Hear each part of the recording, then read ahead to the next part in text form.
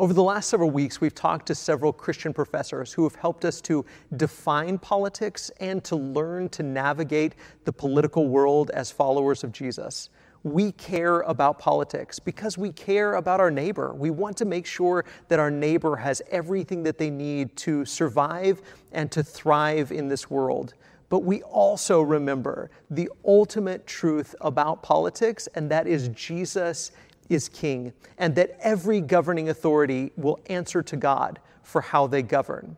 As Christians, as followers of Jesus, we have to remember that our ultimate citizenship is not in this country or in any country. Our ultimate citizenship is in the kingdom of heaven. But as we live and sojourn in this country, we want to make sure that we do as much good in word and deed as we possibly can. That's why over the next couple of weeks, we're going to talk to a couple of men who are Christians, who are ministers, and who are also elected officials. Tonight's special guest is Brother Shelton Gibbs IV, who is judge-elect from Kaufman County, and he's going to talk to us about how we can be bridge builders and peacemakers in our divided culture. I know that you will be as blessed by this conversation as I was. Well, Brother Gibbs, I just want to, first of all, thank you for being part of this conversation. I'm incredibly excited to hear your story and to allow the congregation here at McDermott Road to hear your story. So I just want to start there and I would love for you to share with us your role and your life in both ministry and public service, and how your faith has shaped you and motivated you in your life of public service. Brother Wes, I guess, first of all, I'd like to just say thank you for doing this and creating this forum by which we can have this conversation. I'm not sure if it was recorded our pre-conversation, but this is very important to me, and to be able to have this conversation with a man of God such as yourself, who is doing your best to equip the saints of the church with real life and practical biblical advice. So a little bit about me. I am, many may not know, but I'm Shelton Tony Wesley Gibbs IV. My dad is a minister. My granddad was a minister, and my great-granddad was a minister. So in many respects, growing up, I kind of felt intimidated, and I kind of felt the expectation and maybe even a little bit of a comparison, even though I was very young, us having the same name and them being very great men in the church, and they spoke throughout the U.S., I would always be asked if I was going to preach. So I think that professionally, my decision to become an attorney comes from that. It comes out of me not wanting the direct comparison with them. And so a guy by the name of Houston Smith came and spoke to my class during the 6th grade. He was a local attorney, very impressive man. And I kind of saw my escape from the direct comparison. And it was my life's goal to become an attorney after that. And the rest is kind of history. So that's kind of my story in terms of that. I went to SMU Law School. Well, I went to ACU first. Actually, I went to Southwestern first. Then I went to ACU. Then I went to SMU Law School and graduated. And my first real job was with the DA's office in Kaufman County, which is where I've been for 14 years now. So that's kind of my professional story. And then I guess in the last 6 months, I've run for district judge in Kaufman County, and was recently elected, or I won the nomination for the Republican Party, and I don't have an opponent, so I will be sworn in January. Well, that was fantastic. A lot, I know. Well, congratulations on that. That's fantastic. And so, obviously, and we've talked about this, we spoke on the phone a couple of weeks ago, and one of the phrases that you used was bridge building. And obviously we live in an incredibly polarized, divided culture. So I would love to hear some of the ways that you've striven to be a bridge builder in this divided culture that we're in. Okay. Well, I would first of all say that it saddens me, the state of our country right now, and just the tribalism that I see, and the identity politics that I see a lot of politicians taking advantage of.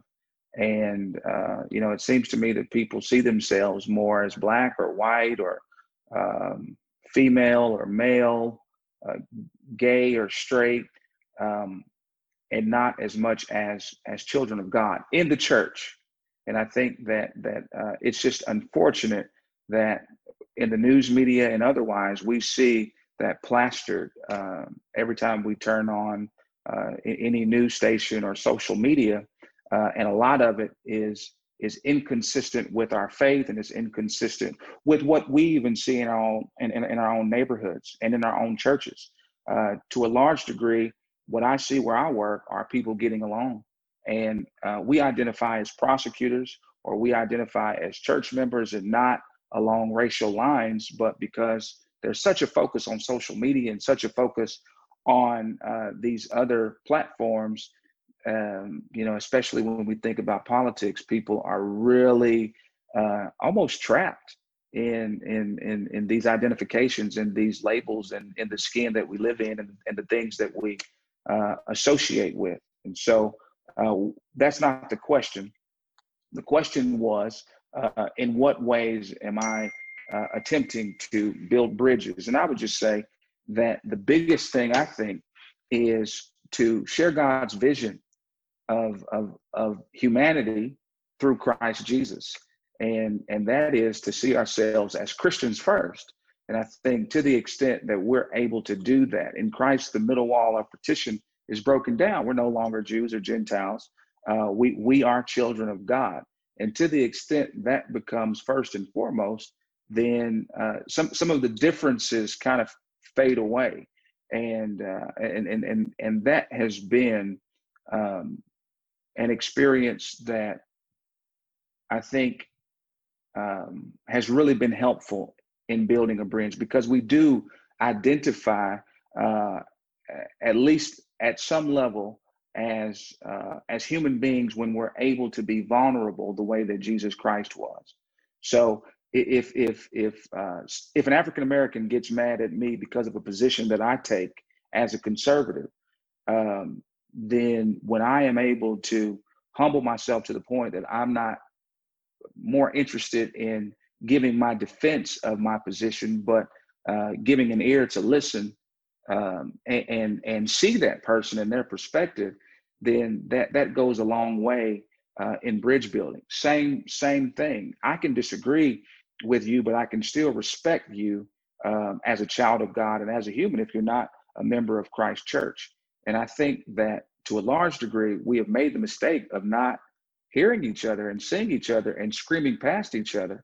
And I think as Christians, we really have an opportunity to listen and to see and to minister to where people are. And let me say this, Wes, because I know that this is a very long-winded answer, but I think in this day and time, we have such an opportunity to be more effective than we do in less turbulent times, because the opportunities are everywhere. The opportunity to be on this platform with you as an African American and a white American, to respond to people's aggressiveness with humility and kindness and graciousness. That's not what's expected. And so to be able to really show the difference between a carnal mindset versus a spiritual mindset, which is what we find in Christ, the opportunities are everywhere if we would just take them. That's incredibly helpful. And I love the way that you framed that. My next question, and you may have, covered everything that you want to say on that, is what advice would you have for people to be peacemakers and bridge builders? But you've covered so much of that already. But I love the way that you've framed this divided culture that we're in a positive, optimistic way, to say, even though, and especially though we're in a divided culture, it gives us all the more opportunity to shine the light of the gospel and to bring people together rather than furthering the divide. So, but if you have anything to add to that, what else might you add to to encourage brothers and sisters as they engage in these kind of conversations, because we all have different things that we're passionate about, and we want to see the world be as good as it can be, and we want to maybe impact change for good. But there's going to be people that inevitably disagree with us, and there's going to be those moments of tension and disagreement. What advice, in addition to all the great advice you've already given, would you have for people to be peacemakers and bridge builders in this culture? I would just add to that, Wes, and I know that we can have this conversation all day, because I can tell that you're very passionate about the topic, and I am too. Is that it's less important. Let me frame it this way: it's less important what we do, even what we say, is less important than who we are, right? Because there is a spirit from which people experience you in a way that is nonverbal. You know, who you are comes through in ways that what you say does not come through. And if who you are is the right person, what you say is going to come forth in the right way as well. And so I would say, as a prosecutor, you know, I wear the hat of a prosecutor when I'm in the courtroom. When I take the bench as a judge, I will wear the hat of a judge, but I'm not a judge. I'm not a prosecutor. You know what I mean? And I see so many people who get lost in what they do, you know, and instead of being lost in who we are. So who we are children of God, which means that faith is what dictates and directs what we do and why we do it, the why we do, and the place from which we do, the heart of God.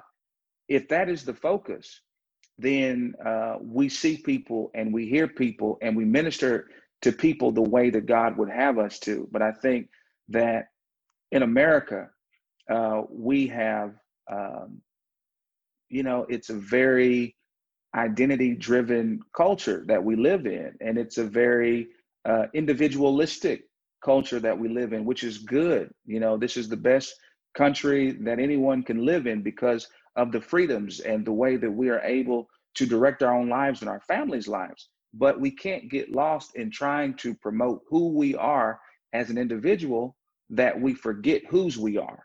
And whose we are is Christ. And Christ says, he said, if you're going to follow me, there's certain things that you have to do. You have to deny yourself.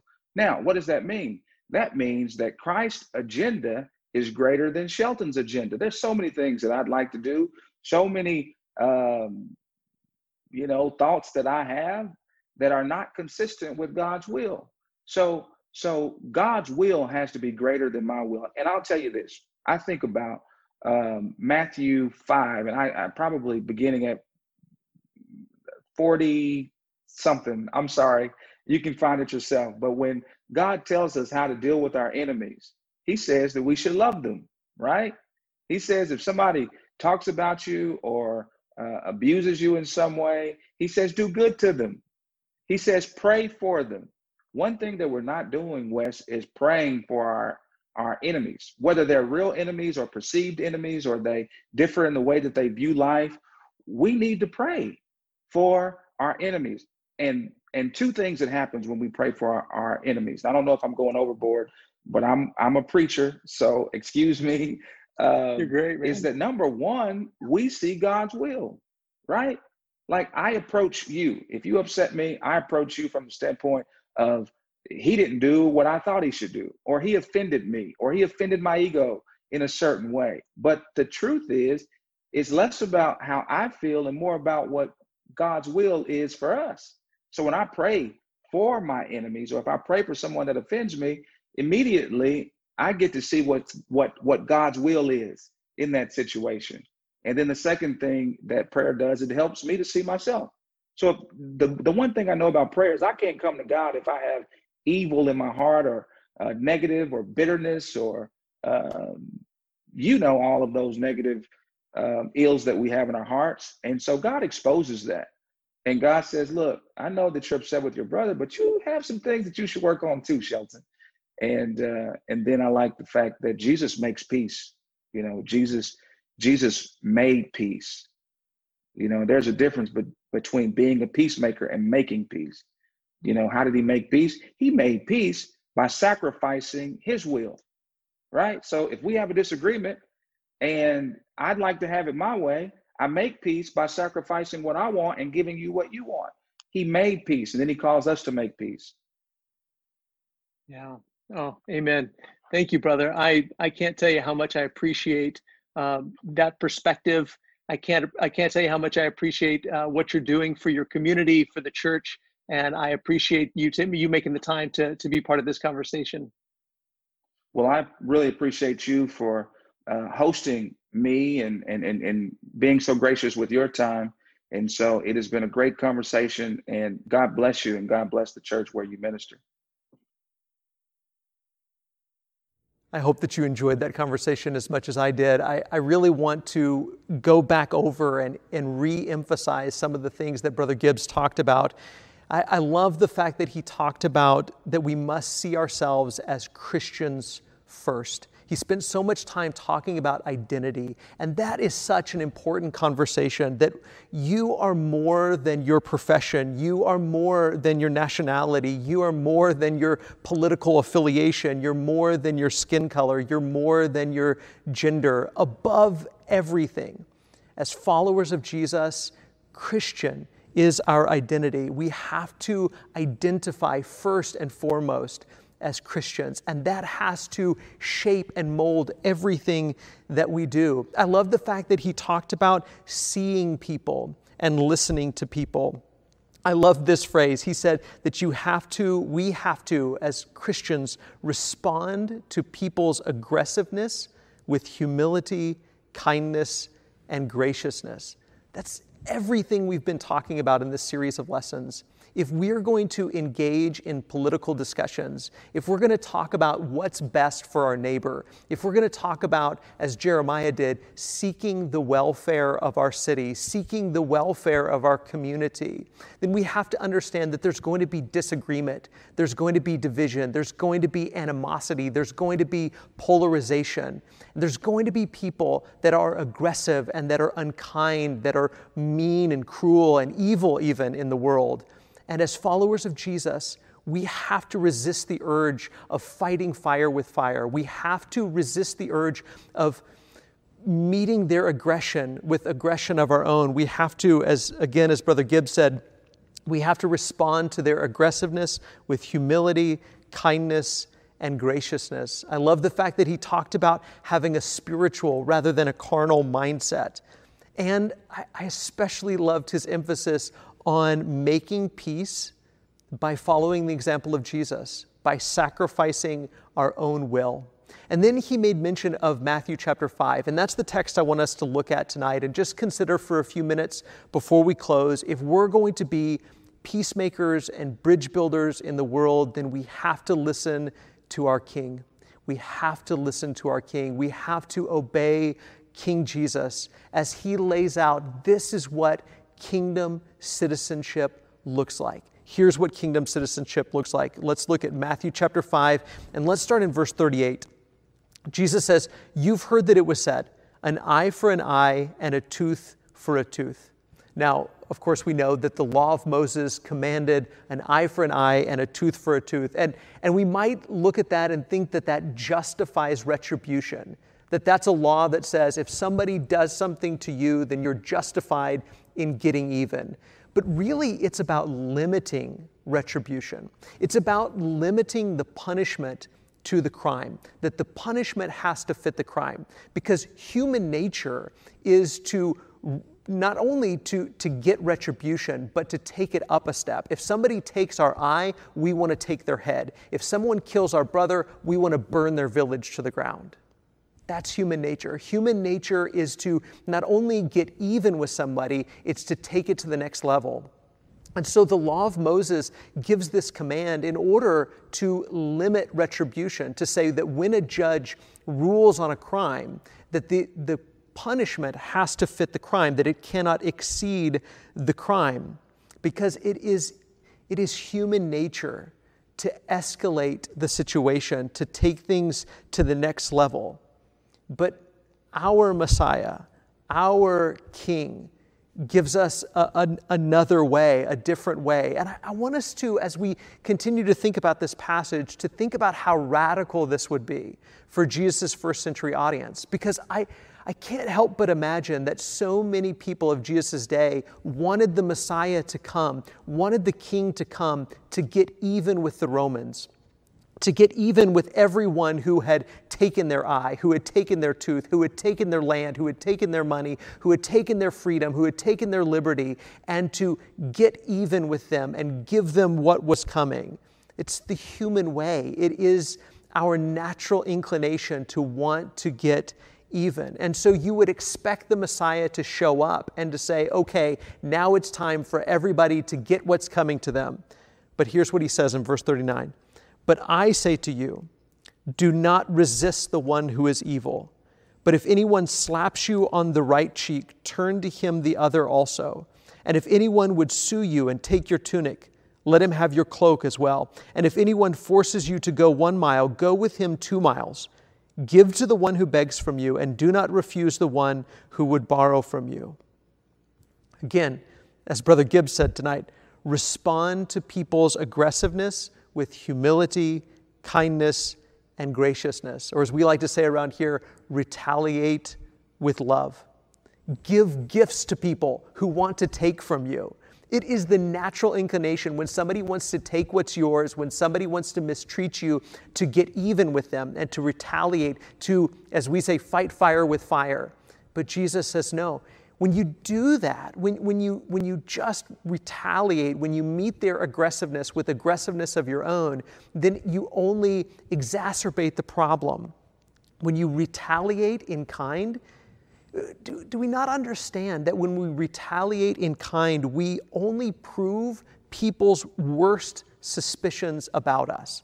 People oppose us. People want to fight against us. People want to stop us from accomplishing what we want to accomplish, and they have fears about us. They have assumptions about us. They think certain things about us. And when we retaliate in kind, we only prove their worst suspicions about us. What Jesus really tells his followers to do is to surprise your enemies with kindness. Surprise your enemies with kindness. Your enemies expect for you to treat them the way they're treating you. But Jesus calls his followers to respond very differently. And imagine what would happen if we apply this to the political realm. Imagine what would happen if we apply these principles to the way we interact in the world, to the way we interact with people who disagree with us, the way we interact with people who differ with us, people who think that our way of living or our agenda is wrong and harmful, and people who want to stop you from doing what you want to do, or accomplish what you want to accomplish. What if you surprised them with kindness and generosity and graciousness and love? Look at what he says in verse 43. He says, "You've heard that it was said, 'You shall love your neighbor and hate your enemy.' But I say to you, love your enemies and pray for those who persecute you, so that you may be sons of your Father who's in heaven. For he makes his sun rise on the evil and on the good, and sends rain on the just and the unjust." We have a tendency, don't we? We have a tendency to minimize the opposition that other people face. We tend to think when somebody says that they're facing opposition, that they're being persecuted, that they're being oppressed, we have this tendency to say, oh, you're not really being oppressed. You're not really facing any opposition. You're not really being persecuted. You have a victim mentality. We have this tendency to minimize the opposition that other people face, while at the same time maximizing the opposition that we face. We say, oh, no, I'm really the one being oppressed. I'm really the one being persecuted. I'm really the one that's losing my rights. I'm really the one that's facing severe enemies, and my problems are so much worse than your problems. Really, Christian empathy, I think, should turn that scenario on its head, where we look at other people with great sympathy. And when we really do feel like we are being oppressed, when we really do feel like we're being persecuted, when we really do feel like our enemies are doing all kinds of harmful things to us or to our culture or to our world, we have to listen to Jesus.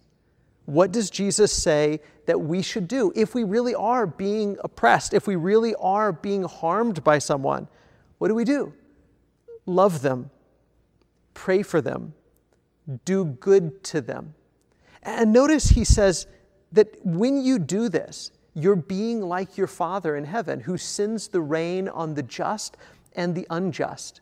I think sometimes we have this fear, don't we? We have this fear that if I do good to unjust people, then I'm supporting their injustice. If I do good to unjust, evil people, if I do something good for an evil person, then I'm somehow supporting their evil.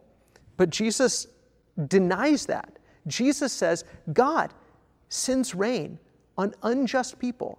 God does good things for unjust people. Does that mean he approves of their evil? Of course not. In fact, the whole point of the gospel is the way you oppose evil, the way you fight against evil, the way you overcome evil is by doing good. This is the way we fight against evil.